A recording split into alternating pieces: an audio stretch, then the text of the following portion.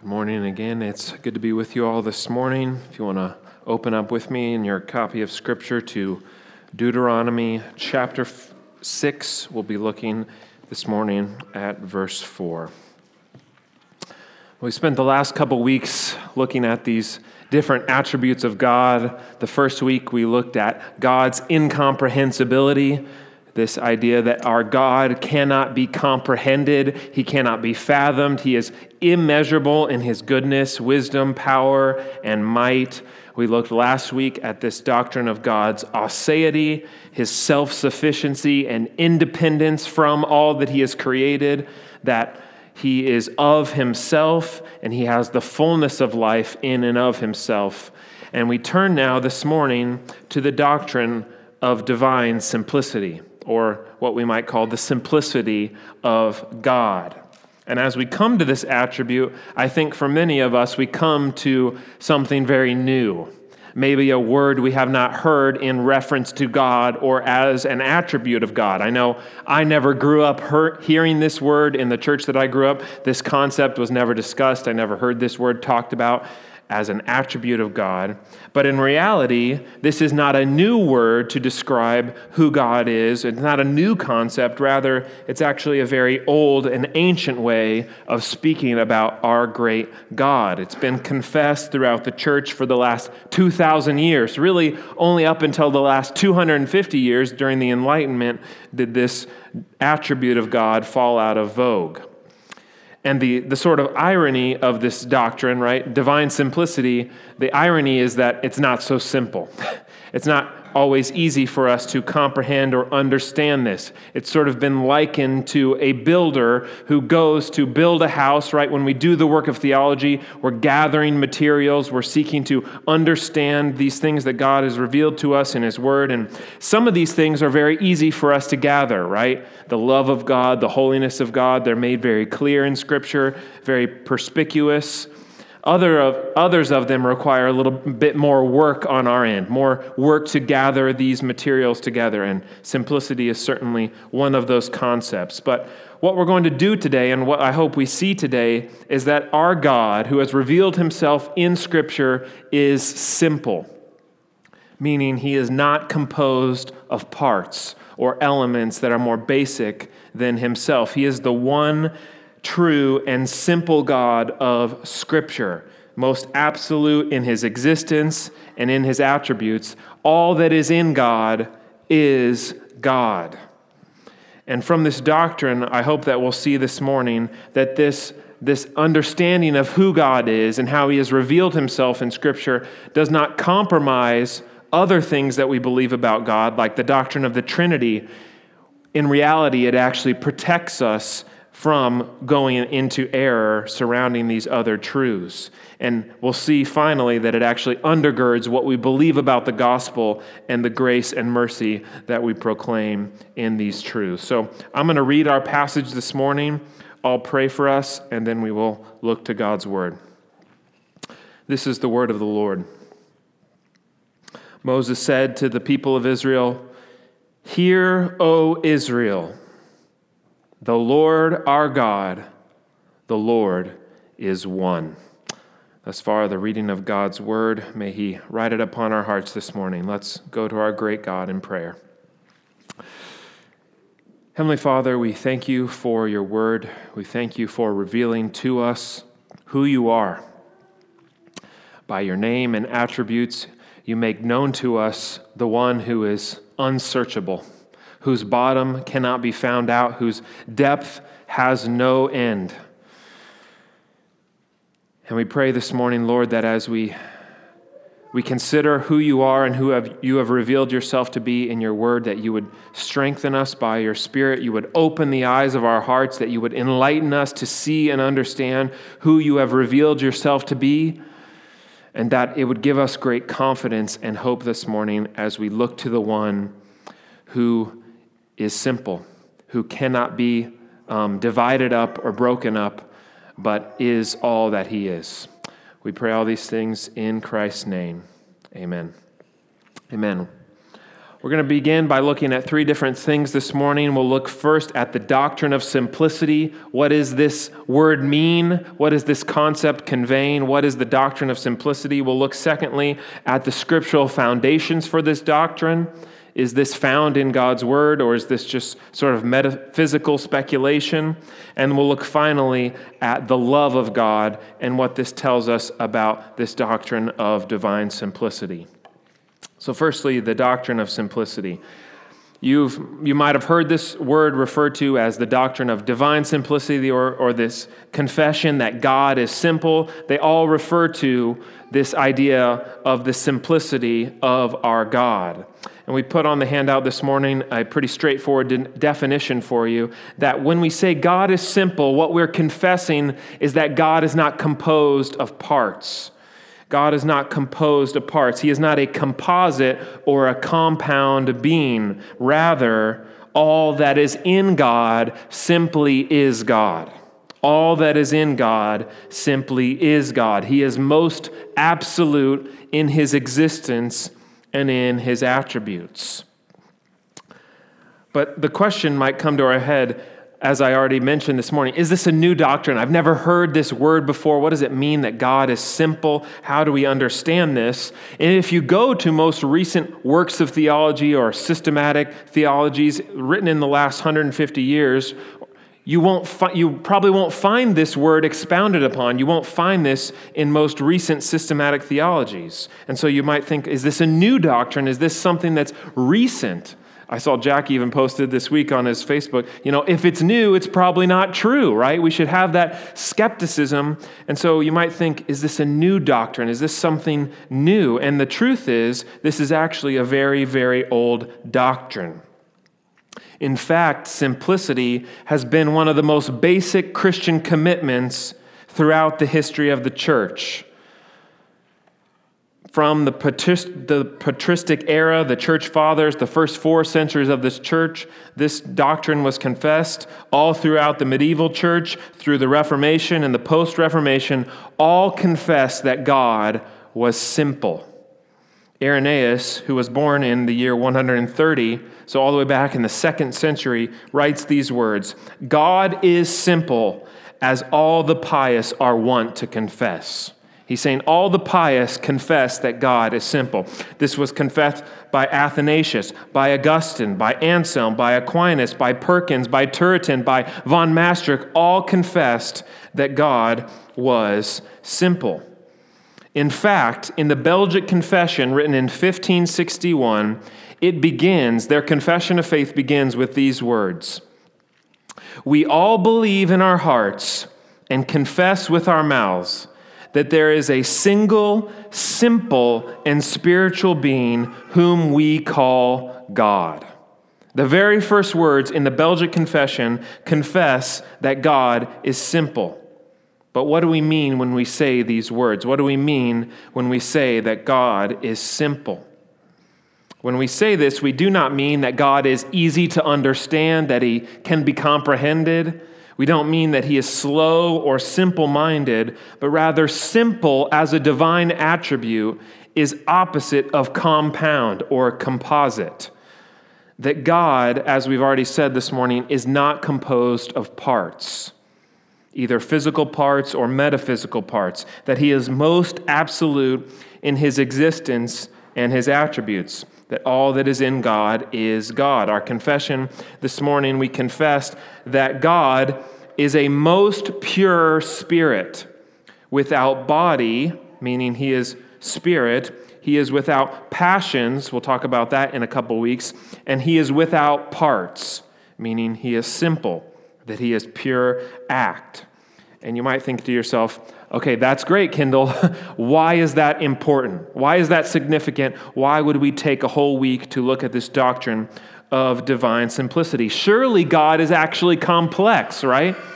Surely God is complex. Therefore, he has to have many parts to him. But the confession of the church has been that God is simple. He is not composed of parts. Why is this significant?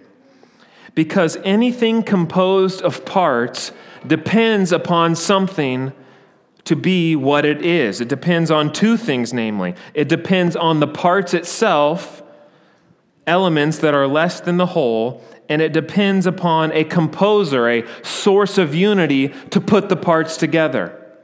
This is true of all created or caused things. All the way from your kid's Lego house, it's dependent on the parts, and it's dependent on your child, or maybe you if you like to play Legos, to put it together. It's dependent on the parts, and it's dependent upon a composer. This is true of family recipes, of your family car. They're all dependent upon parts and someone to put them together. Andrew and I actually had the privilege of getting to go to Ohio last year and get to hear Dr. James Dolezal, who's a contemporary Reformed Baptist scholar, speak on this subject of divine simplicity. And he actually got to have lunch with Andrew, and they were sitting down and hamming it up. And he found out that Andrew buys and sells cars.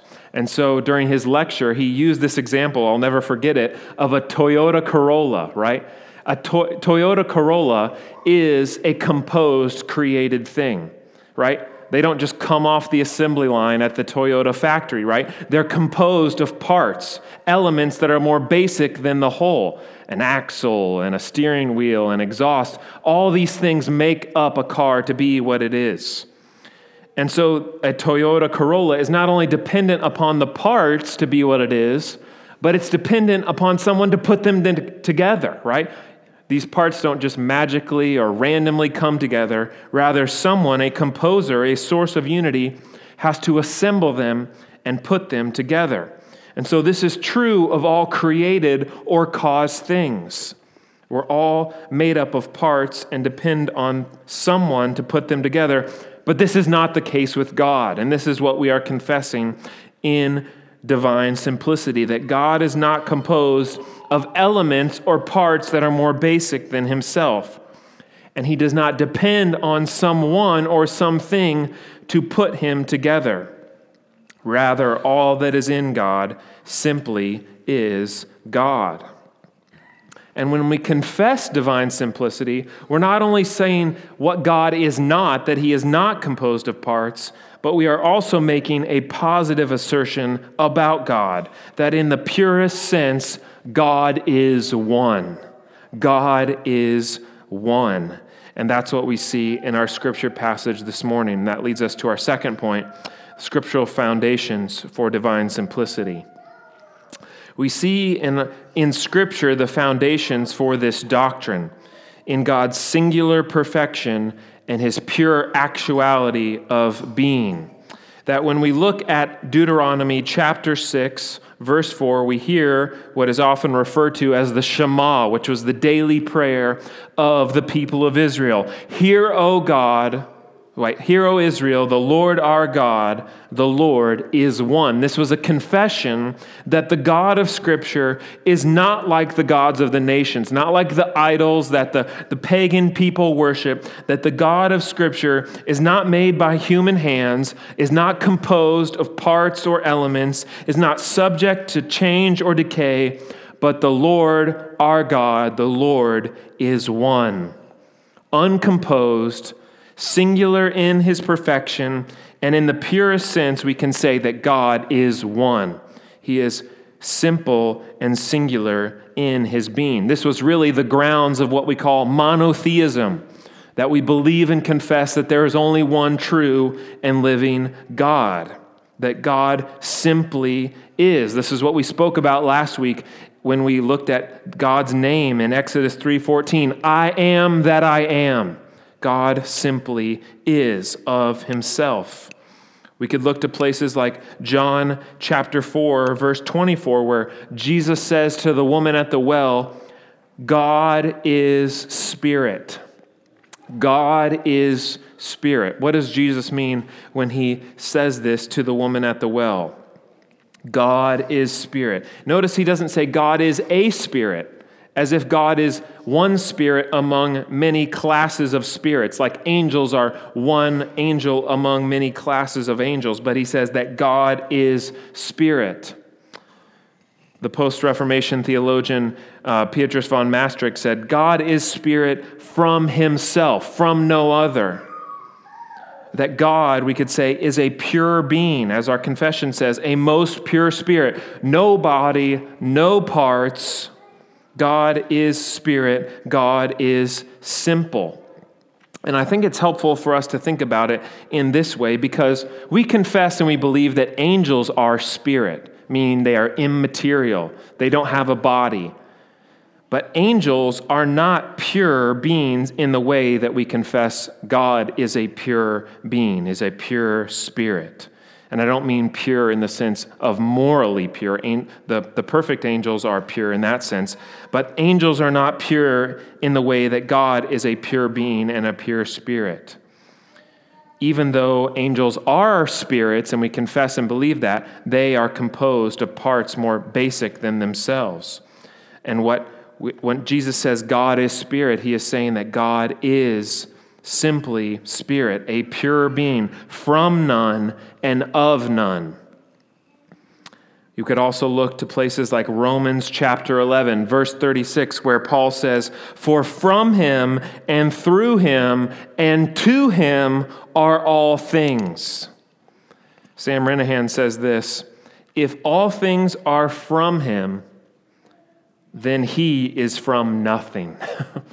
If all things are from him, then he is from nothing. And so we conclude that God is the most pure and simple being. This is what Scripture confesses. This is what Scripture makes clear, that God is one, that God is spirit, God is simple. So the Scriptures clearly teach this, the Scriptures clearly confess this, but what's so amazing about this is that Scripture also makes clear that God's simplicity is not just some abstract, metaphysical, theological thing that we can just think about in our minds, but we see that Scripture shows us that God's simplicity is actually the foundation and the immovable confidence of God's eternal love for his people and his perfect covenantal love for them in Christ. And that leads us to our third point this morning, the love of God. The love of God that we read this morning in our assurance of pardon from 1 John chapter 4, verse 8.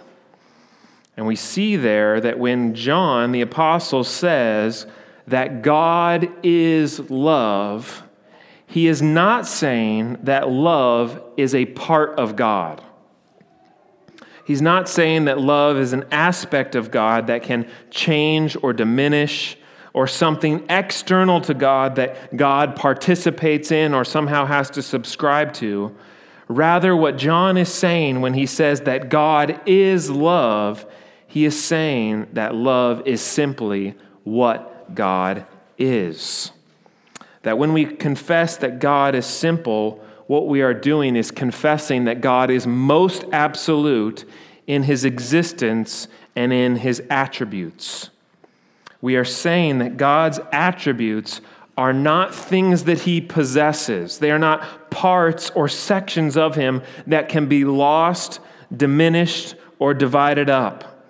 God is not the sum of his attributes. God is not some being that when you put goodness and holiness and justice together, you get this being that we call God. Rather, because God is simple, God's attributes are God himself. God is love. God is light, 1 John 1:5. That because God is simple, all of God's attributes are identical with his very essence. What does this mean? That love is not something that God possesses, a part of him that can be diminished or lost. Rather, love is what God is. This is what John means when he says, God is love. God is justice. God is holiness. God is goodness. And this is the foundation of our confidence before God. This is the foundation of our comfort as God's people, the doctrine of divine simplicity. Because this means that God's perfections and attributes are as eternal and unchanging as He is.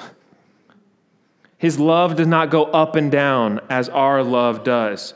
God is love. God is justice. God is goodness. Because the truth is, we will all struggle with questions as believers in Christ. We'll struggle with questions in our Christian lives. How can we know that justice will ultimately be done? How can we be sure of God's promises for us in Christ, in the gospel, in the covenant of grace? How can we know that God will always be loving? And the answer is because God is not loving, He is love. Love is not something that He participates in, it's who He is. Justice is not something that God subscribes to outside of Himself. It's who He is. God is just. God's attributes are not parts of God that are sometimes in conflict with one another. I think this is sometimes how we can mistakenly think about the attributes of God. As if God's holiness sometimes gets in the way of His mercy, right? God really wants to be merciful, but His justice gets in the way of this. Or God's holiness has to give way to God's love. God really wants to be holy, but God's love steps in and makes up for the difference. No. When we confess in chapter 2 of our confession that God is most loving, most gracious, most merciful, and most just, we are saying that those attributes of God are who He is. And I don't think we see this anywhere more clearly than in the work of the Lord Jesus Christ, and specifically at the cross of Christ. That at the cross of the Lord Jesus Christ, this is where the perfect mercy, justice, grace, and love of God meet and sweetly comply together. Because it's on the cross where Christ fully satisfied the perfect justice and wrath of God against our sin by His perfect obedience and His sacrifice of Himself, displaying God's perfect justice against sin. But He did this so that He might extend God's perfect mercy and grace to unworthy sinners. Not by diminishing God's justice and holiness, by sweeping our sin under the cosmic rug, but rather by demonstrating His perfect justice and holiness and His eternal love for all those whom the Father had given Him. This is what God has done for us in Christ, that because God is simple and because He is love, we can be sure of God's promises in the covenant of grace, that all those that are united to Christ by faith will truly be saved. We can have confidence of this, brothers and sisters. We can be sure of God's perfect and eternal love for His people because God is love. And this in many ways leads us into the application part of our sermon this morning.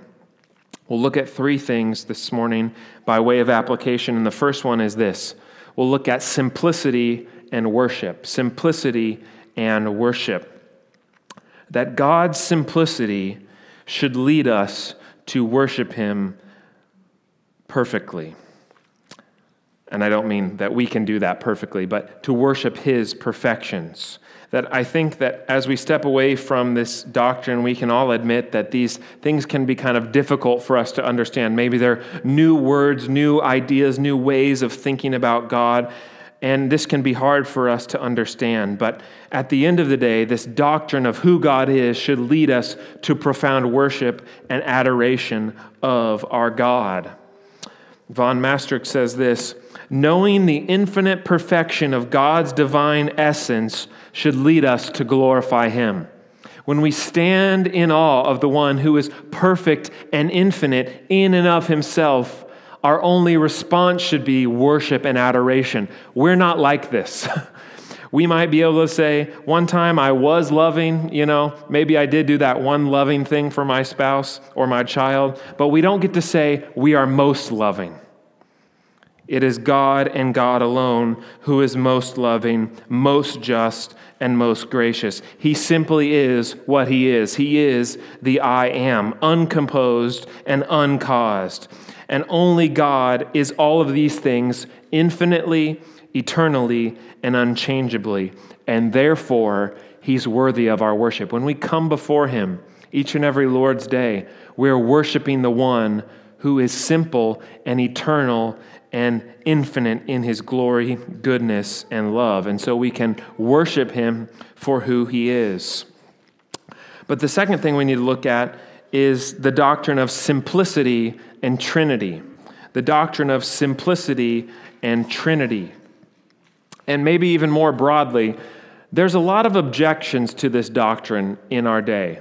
There's a lot of objections to this doctrine of simplicity in our day. Even though historically this doctrine has been the confession of the church, it's not even really just a Calvinistic doctrine. It's actually a very Catholic doctrine in the sense of lowercase c, universal. It has been universally confessed by the church. And yet, there are still many objections to this doctrine in our day. There are people that disregard the doctrine, that distort the doctrine, or even deny the doctrine.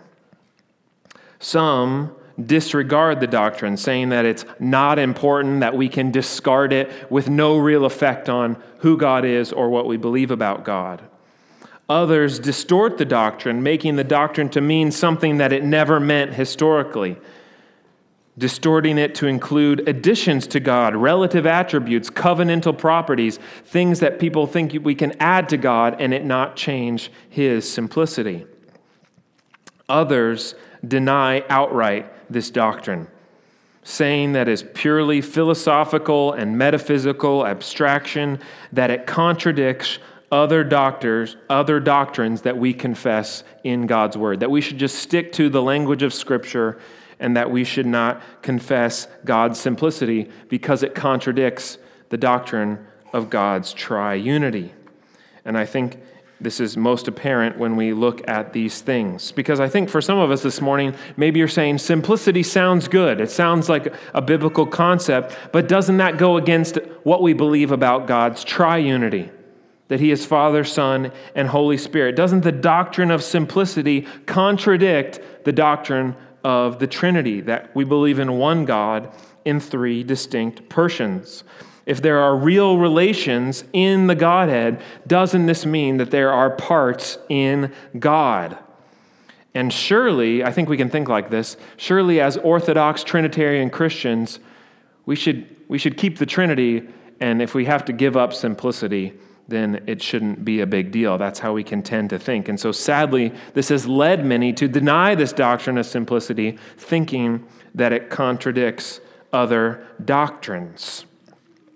But this is very important that we see this morning, that what we need to see is that divine simplicity, far from undermining the doctrine of the Trinity, actually protects the doctrine of the Trinity and undergirds it. Not only by protecting our monotheism, our confession that there is only one God, but also by keeping us from various forms of heresy and heterodoxy.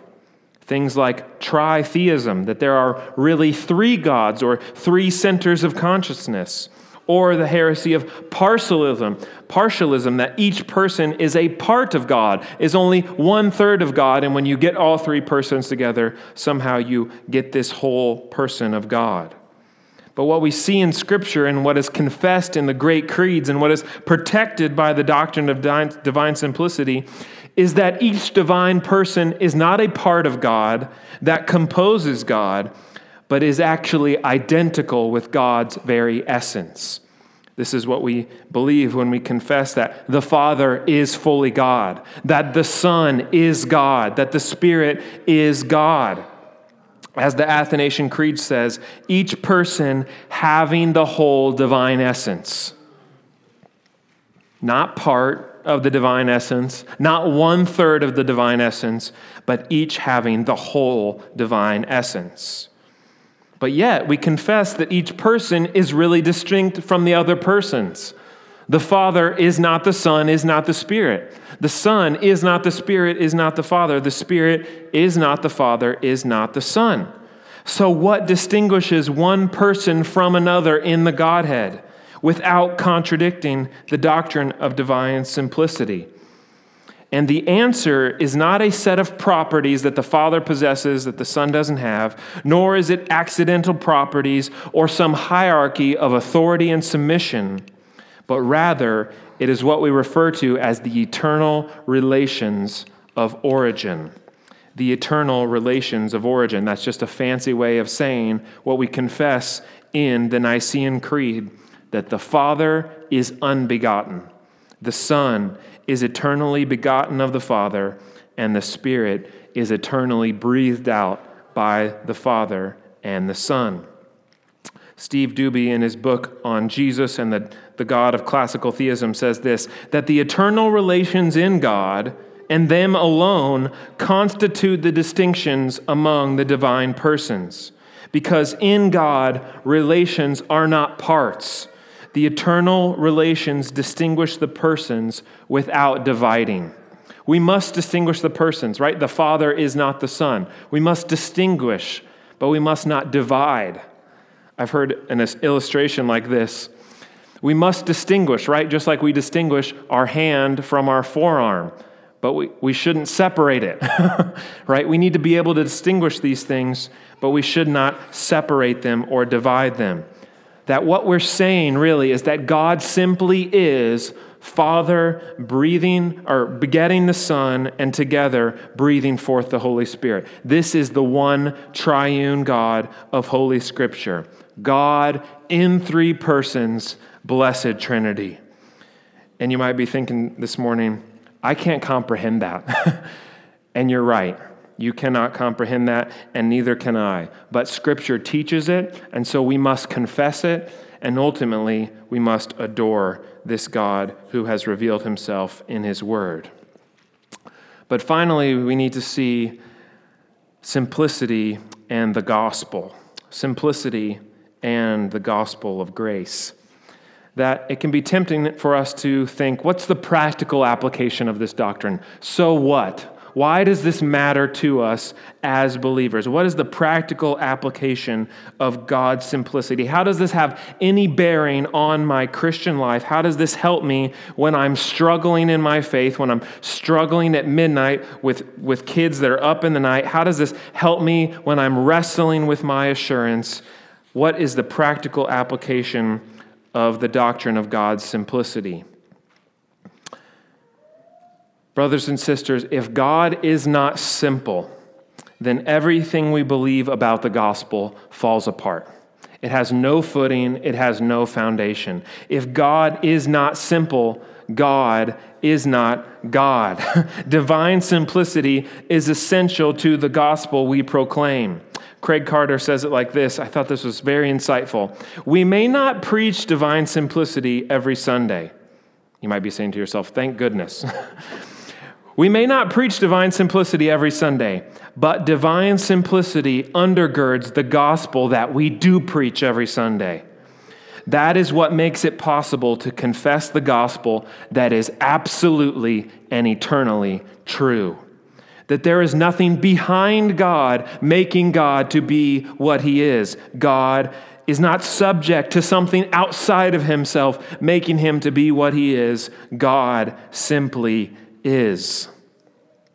James Dolzell said this, because God is not composed of parts, he cannot fall apart on you. It's a little cheesy, I admit, and a little kind of hallmarky, but I think that the truth there is profound and is actually very good news, that because God is most absolute and is not composed of parts, he will not fall apart, as it were, on us. And the gospel that we proclaim is absolutely and eternally true because the God we serve is absolutely and eternally simple. That we can proclaim the law and the gospel. We can proclaim God's goodness and God's holiness. We can proclaim absolutely that God is perfectly just. that he doesn't subscribe to some system of justice outside of himself where we could somehow pay him off. No, God is justice. We can proclaim the law to the unbeliever that as long as you are a sinner and remain in your sin, you will be condemned and judged. That God is just. He will punish sin because he is perfectly and unchangeably just. But we can also proclaim absolutely that God is gracious, that he has promised that all those who trust in his Son, the Lord Jesus Christ, will be saved, that all those that are united to him can have true assurance because God's perfect justice was poured out on his Son. And we now stand clothed in the robes of Christ's pure righteousness.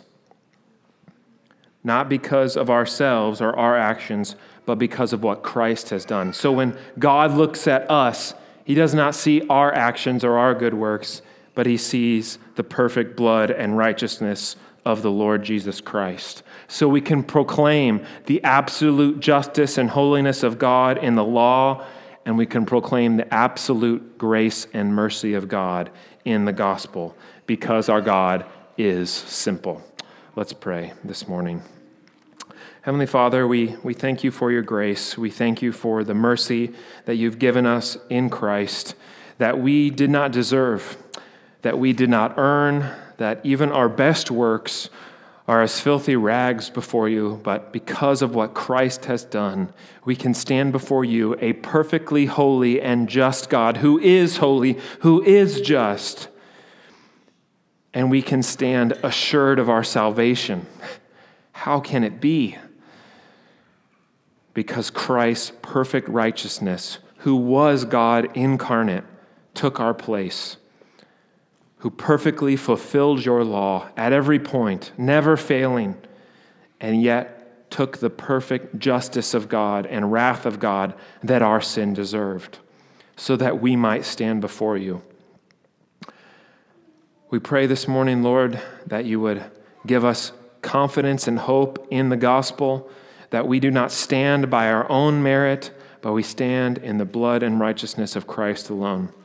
May this assure us of our salvation as we have faith in Christ. May it give us confidence this morning. And as we contemplate and think about you, the one simple and spiritual being who is God, we stand in awe. We cannot comprehend, but we can adore and confess that you are who you are. And we pray all these things in Christ's name. Amen.